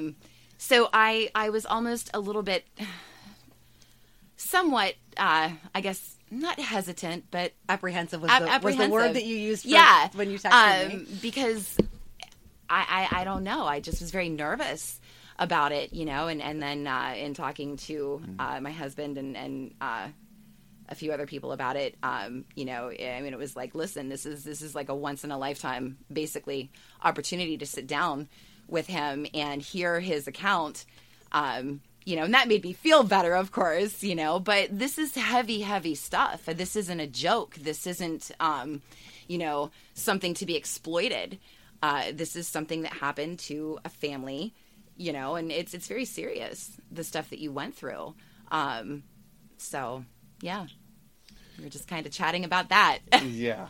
I told her that I was more excited than I was I think I was anything just very else. nervous, in talking. This stuff is it's frightening. They were It's very nervous frightening. about meeting you, You know. but that's what we do here.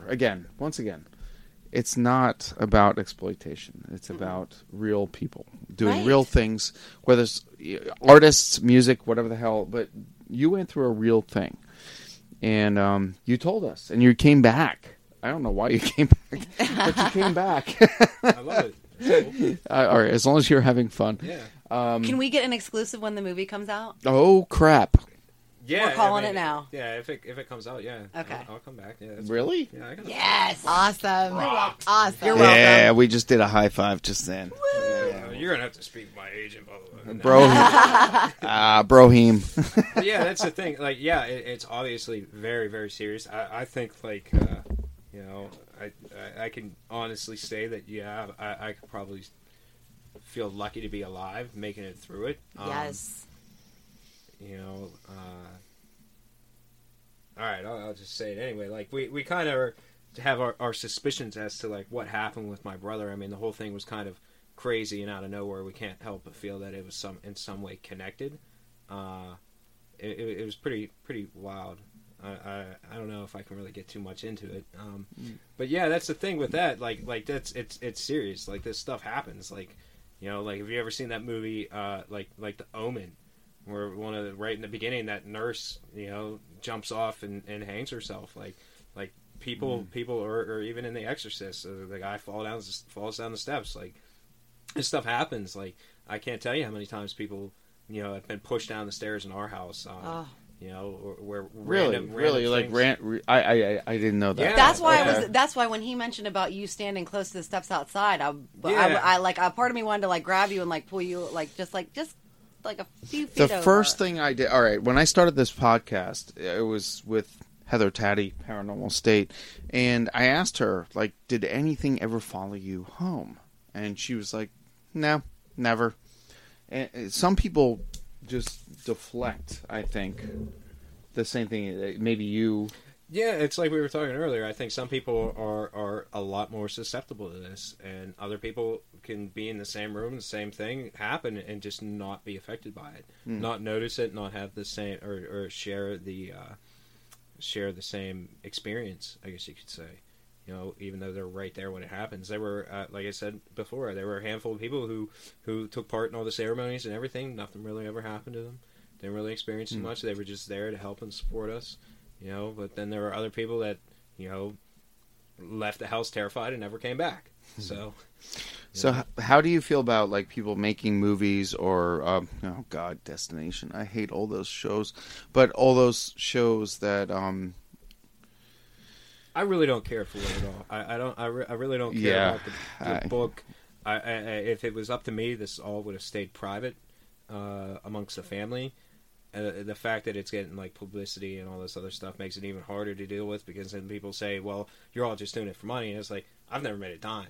If anything, like, when I'm advertising stuff on Facebook to help get a push for the book, like, that's costing me money. I mean, I'm not billing it to my father or anything. Like that's me paying for that. So both the girls are nodding their heads. Yeah, yes. So I mean, making money off it. I mean, I can tell you right now. Like, I mean, I'm on the cover of the book.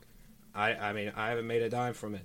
That's it. I have nothing to do with it. I just, my dad explained it to me in the way that, we were able to get through it and survive, and other people are out there going through similar situations, and if it can help them, good. And I can tell you right now that I get Facebook messages to our Facebook page constantly. At least once every couple months, somebody messages us. They're going through something. They heard our story or saw something on TV, and they reach out and contact us. And every single time, I copy and paste a message in an email and send it to my dad, and I get their contact information, and he calls them up.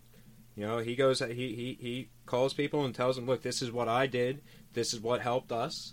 Maybe you should look at going this avenue, like just for support. I mean, the one woman, she messaged the book's website. She found my Facebook account, my personal Facebook account, messaged me. She messaged my mom's Facebook account, and she messaged the book's Facebook account. just basically pleading with us to like talk to her and help her, give her some sort of advice and direction, and try and make sense of what's going on because she's terrified. And that was just, geez, man, like a month ago maybe. I mean, I still have the message, you know, and it's. I remember I forwarded it to my dad, and he was like, "Yes, she messaged the book's website." I'm talking to her right now, and he does it all the time, and that's his big reason behind doing the book, was to help other people in these situations. She's legit, you think, real deal? Oh yeah. I mean, it's real easy to weed out, like because I've had a few. April is nodding. Oh, absolutely. I wonder. But, no, really, I do wonder about that. But for the most part, it's all been sincere. I mean, to see something on TV and then to find the real life people on Facebook, I think that's a pretty, tedious task to do. I mean, with how many over 1 billion people on Facebook, I mean, you Google our name, there's more than one Bobby Cramner out there. So, but they find us. There's only one that matters, though. Yeah. Yes. But they find us, and it's like every time, like we have no problem trying to help people if they need it. I mean, obviously, I'm not gonna go. I'm not gonna try and give you any advice. I don't know a lot of what they did as much as my father did or does. So, like I said, I just forward the information to him, and if he can do anything to help, he does. Let's turn this over to the two girls. Have you ever had a ghost or bad experience that you can't explain? I've definitely had experiences in my grandparents' house when me and my brother lived there. Okay. My brother bought their house, and when I was a child, I would spend almost every Saturday night at my grandparents' house. And it was a pretty old house. It didn't have an actual shower head. It just had the bathtub. So we had to take baths. And when I was little, I was never allowed to lock the door because you can drown in an inch of water. And my grandma was always afraid that I was going to drown in the bathtub. So I wasn't allowed to lock the door. But she also had one of those little latch doors. So when I moved in, I never locked the door because I lived there with my brother. And he's not going to walk in on me going to the bathroom. So, I just didn't lock it. Whatever. It wasn't a big deal. I remember me and my boyfriend at the time, he was in the kitchen and I was in the bathroom, and I heard a knock, and then the door was pushed open as I'm going to the bathroom. And I was like, "What do you want?" And I hear from the kitchen, he's like, "What?" And of course I got scared. I jumped up and I ran into the kitchen and I was like, "Are you fucking with me?" And he was like, "What?" And I told him what happened. So he also said that he had seen, when he was in the kitchen, he felt somebody behind him and he turned around and he saw glasses. And I said, "Well, what did the glasses look like?" And he said the lenses were orange. My grandfather had cataracts, and way back then they gave you orange lenses for them. He had never met my grandfather. My grandfather passed long before he and I had ever gotten together. So, and then the basement light would turn on. I mean, we would be outside and you could look down and just the basement light would come on. But we always thought that it was my grandfather. We never got a malevolent feel or a bad feel for it. I mean, it was just kind of scary. Okay. But that was it. And I've always wanted to stop back there and ask the people who bought it if they've ever experienced anything. I've had some experiences in my life. We talked about the one outside, which was very bizarre. And when you were talking about earlier, one of the accounts that you gave about some things that the CD, for example, immediately the first thing that popped into my head was what I had seen back at home. And it's almost like when you see or feel something, it's so completely unnatural, and your brain just doesn't even have time to really truly process Wrap it. around it. You know, so for a second you kind of go, "Am I nuts? Did that happen? Did I see that, or did I?" You kind of go back and forth with it. There are unnatural things that we don't understand, and we tapped in to a few. So you, Bobby. Any dream sequences? Oh, jeez, man. That okay. One real quick one. the house is really old, and the property behind us, which is now our neighbor's house, there used to be a barn there, and for some reason there's no real story to it. It's just at some point that barn burnt down, but for a while I had my room upstairs in the attic, the back half of the attic facing the back of the house, and so it's this real tight little cubby hole type room that I just like turned into a bedroom at one point. And I remember waking up in the middle of the night, and there was a guy hunched over, crouched down next to my bed. I remember like looking at him and just being like in shock at first. And he put his finger over his nose and was just like shh, and pointed to the window. And I looked out the window and I could see the barn up in flames. That happened once. That whole time I was up in the attic, there was all kinds of crazy stuff that happened up in there. But yeah, dreams definitely were a big part, like sleep, all that stuff. Like again, playing into it, my theory is like it wants to like remove your ability to sleep, and doing that with night terrors and different things and dreams.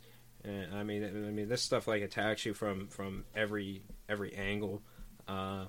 My sister just had a dream recently, a night terror type thing, and she said that recently, recently, really, yeah, like recently, Wow. like maybe like 2 weeks ago, something happened to her. We call those like hiccups. Is the word that we've termed for it. Like everything's fine and better, but every once in a while stuff still happens, but it's not as persistent and not anywhere near to the level of what happened back then. Mm-hmm. But stuff still does happen occasionally.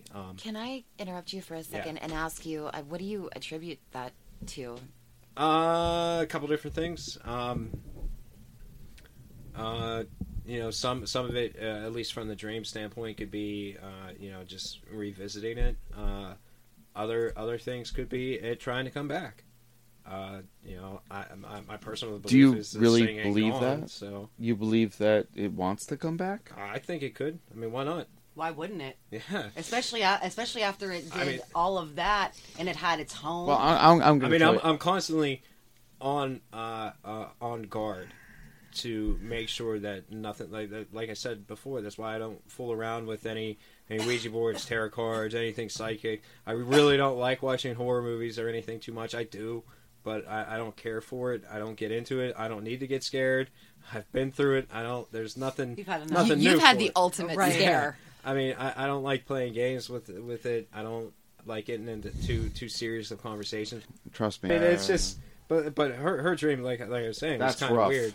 She said that there was a woman floating outside her window and like banging on her window trying to get in, and it was talking to her, saying something like, "I'm not done with you." Oh my something God, like that's that. terrifying. And she said it was like really, really bizarre. But I think I'm the only one that she told this to. But she told me about it, and she was like, it was crazy because her room, obviously, it's not on the first floor. And she said to wake up and have this thing beating on the window like that. Well, not wake up, but have that dream. She said, terrified. I'm terrified. I try and be strong and play it off and be like, yeah, you can. I'll take you on or anything like that. But Right. then it's just like, you know what, man, this is beyond me. If I could just. But they don't like certain people. Oh yeah. I think if anything, the thing's probably terrified of my old man at this point. Yeah. Yeah. Bingo. I'm serious on that one. Exactly. High five. I mean, All around. he's not gonna. It's yeah. not gonna mess with him. Like, what the That hell happened he there? He still does rituals and whatnot. Well, not rituals. I don't know what the word would be for it, but he still does the incense thing. And at any given day, you could So go over do to we. his house, and Can I ask what incense, have no what idea. that bearing is? I can show you right now. I actually, I burn incense in my home just because No, you I... don't burn sage. You want sage? What? Sage. No, it's just, incense, just, but, it's something that it fills the room and it forces anything out. incense does. Yeah, That's very interesting. But it's not like. Oh no! You unplug us. No, we're cool. Oh, I totally did. I don't know if I can hear myself. Okay, You're still I can't, but recording. I'm still recording. You're still fine. Okay, cool. But yeah, like I was saying, apparently, like if you get like a candle or a little incense stick and you get that little bit of just the smell, like that's one thing. What what they do when they burn incense, it is overwhelming. Like it's like think of like a smoke machine kind of. Yeah. You know, like it fills the entire room. No, not yet. But I'm fine. Yeah. I was curious. I was just curious because I burn incense because I love incense. I always have, you know. It's not a good smelling incense. At least the stuff that he's burning, it doesn't smell. It's not sweet or anything. It's kind of, I've had people there whenever he was doing it. Everyone's like, "What is that smell? Yeah. What is that?" And it's like, I gotta go, man. This place stinks. Looks like a big blunt. Okay, so this is yes, it does. This is it's like a real big one yeah. that he does. So, okay, interesting, very interesting. I actually, at the Living Dead weekend, almost bought. Oh sage. yeah, I remember. Yeah. Yeah. But I traded it in for goat soap. So. But yeah, he's so. I mean, that worked for us. He like something was happening up in the Amish community up by his farm, and they kind of know about him. Where's his farm at? Up north of Meadville, south of Erie and Edinburgh, in a town called outside of Cambridge Springs, near Oil City. Okay. Punxsutawney? No, north. Erie, that area. Yeah. We're about a half hour away from Erie up there. Canandaigua Lake, Conneaut Lake, that whole area. I'm trying to think of like where like the Amish communities around, are. like Lakeview, Meadville, like that sort of. North of Meadville a little bit. It's about 15, 20 minutes north of Meadville. Okay. So, but it's way out in the country. But there's a couple Amish communities up there, and he's good friends with a lot of them, and is always dealing with them in different ways. Like his horse is kept at a stable at an Amish farm, and I guess something was happening with one of their houses. Something like was letting all the horses out of the barn at night, and they couldn't figure out what was going on. Initially, they had thought that it was another Amish family messing with them or being jerks or whatnot. Yeah. And when they found out it wasn't, I mean, he went over and kind of blessed the house and did the whole ceremony and whatnot. So he does stuff like that, but with his incense. Mm-hmm. I keep me out of it. I'm all right. I don't want to go. I don't want to see it. I don't want anything to do with it. Keep it away from me. Yeah, I don't blame you. But him, he's just like, oh, what's going on? Yeah, give me a minute. I'll get up there. I'll take care of it for you. So, but that's great that there's somebody that people feel like they can go to. You know what I mean? Yeah. Rather than just I guess kind of like your dad said in the book when he went to his pastor, and the pastor was just kind of like, yeah, I don't know what you're talking about, yeah. And then it's like, obviously the Catholic Church knows. I don't want to say knows, but they delve into that a little bit more. Yeah, and even with them, I mean, it wasn't just like, oh, okay, we'll be right over. To them, I mean, they sent in people to make sure what was going on was actually happening, and it was as bad as we said it was. And then finally, they came in. They didn't want to just, they wanted to know that, we weren't just crazy or anything like that. So having outside people come in and verify everything. I guess there's tapes and stuff out there. I've never seen anything. Wow. But you probably don't want to. Yeah, I know. When they came through, they wired up the whole house. Yeah. And, recorded and documented everything. But again, when they were there doing that, the PRS group, we weren't allowed to be there. It was just my parents. I mean, we could go there to get clothes and stuff, but we had to stay at friends' houses. So the whole time that was going on, I was maybe there, 20 minutes, half hour, maybe an hour, and I was just in and out. And then, well, at one point they interviewed me and talked to me for a while, but beyond that, it was just like, okay, do whatever you're doing. Yeah. I'm out of here. I'm not playing games with you. So you are more like your dad than you think you are. I'm told that often. Yeah, you are. I've watched you, and just like last time he was here, where Martise is sitting, he couldn't stop doing that. Oh, fidgeting. And I'm watching you fidget with your fingers. I'm like, I just want to tell you thank you. Oh, yes. Yeah, no problem at all. It's been interesting, to just discuss this with you and hear your accounts. So yeah, just thanks for. Yeah, because I'm sure it thanks can't be for easy. sitting down with us. Huh? I said I'm sure it can't be easy. Oh, jeez, oh man. The most difficult part about it is scheduling. That's it.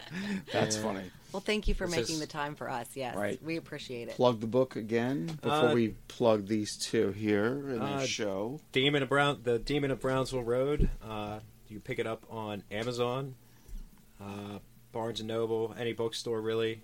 Google Books. It's on audiobook.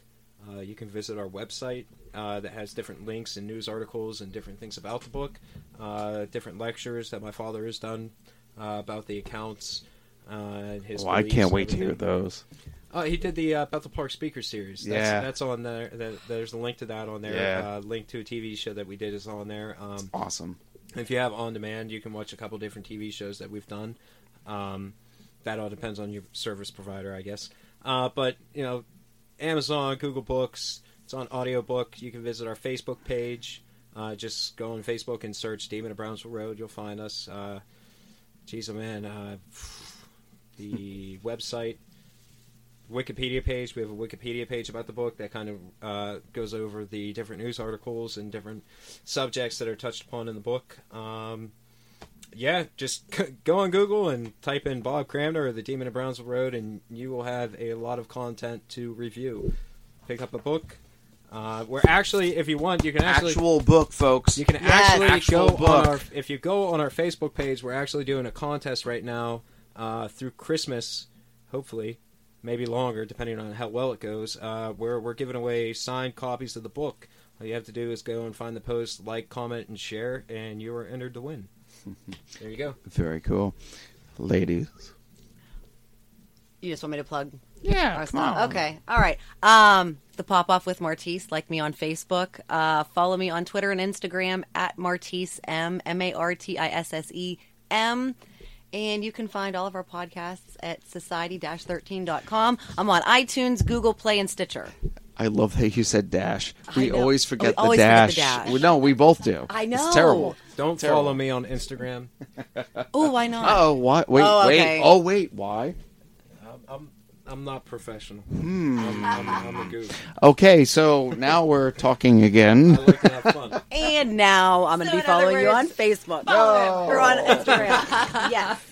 Teaser. All right. www.fairlydarkproductions.com and at Fairly Dark on Twitter.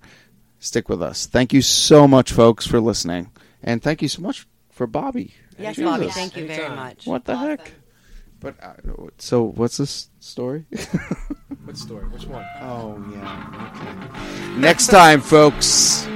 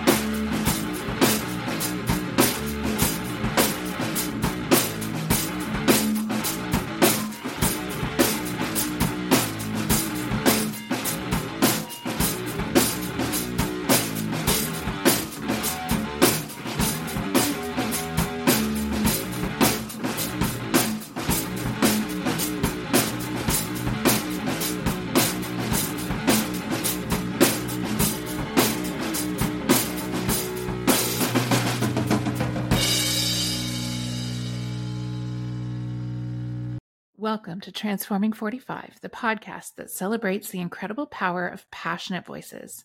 I'm your host, Lisa Boat. Join me in conversation with heart-led humans who share their deeply personal stories of transformation. Transforming 45 is here to uplift, connect, and remind you that it's never too late to write your next chapter. So get ready to be inspired, empowered, and transformed. Join me in this community where through powerful storytelling, we heal and reclaim our inherent magic.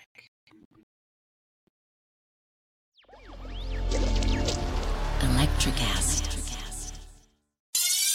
Hi, I'm Mark. And I'm Peter.